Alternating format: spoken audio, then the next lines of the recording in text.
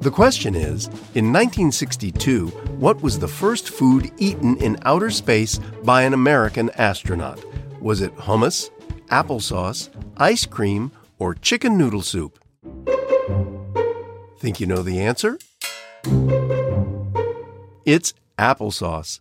On board the Friendship 7 spacecraft, John Glenn became the first American astronaut to eat in space. At that time, it wasn't yet known if ingestion was possible in a state of zero gravity. Glenn's consumption of applesauce showed that people could eat, swallow, and digest food in a weightless environment.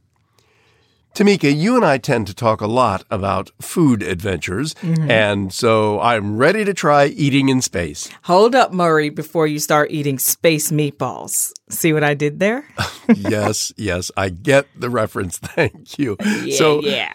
Tell us more about food that is eaten in space. No, seriously, these days, astronauts can probably eat spaghetti and meatballs and other foods like Kung Pao chicken.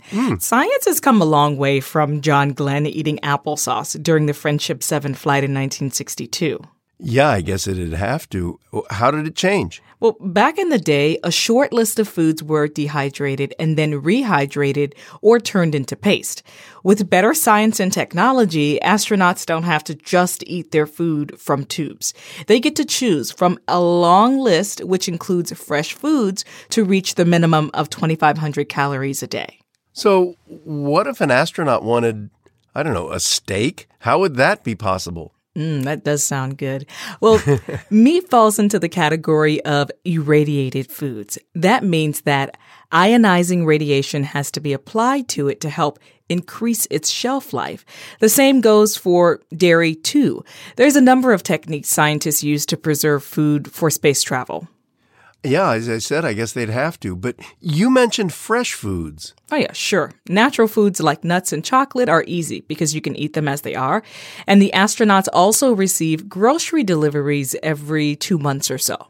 Oh, great. They get to brag to their friends that they get their groceries in space? They do. And they're delivered by Astro Uber Eats. Wait a minute. What? Just kidding. Oh, boy. The fresh foods are sent using an automated spacecraft, which is also loaded with prepackaged meals and water. Oh, that's one thing we haven't talked about yet. Drinks.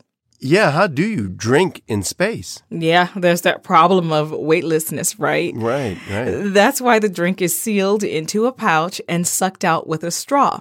Now, if an astronaut wants drinks like coffee or orange juice, they have to add water using a pressurized hose. Alcohol is banned, but Edwin Buzz Aldrin remains the only astronaut to drink alcohol in space because he completed Holy Communion. Oh, I love that. A strong commitment to his faith in outer space. Well, thanks for that, Tamika. That's it for now. I'm Murray Horwitz. And I'm Tamika Smith. We're Ask QOTD on Twitter and Facebook.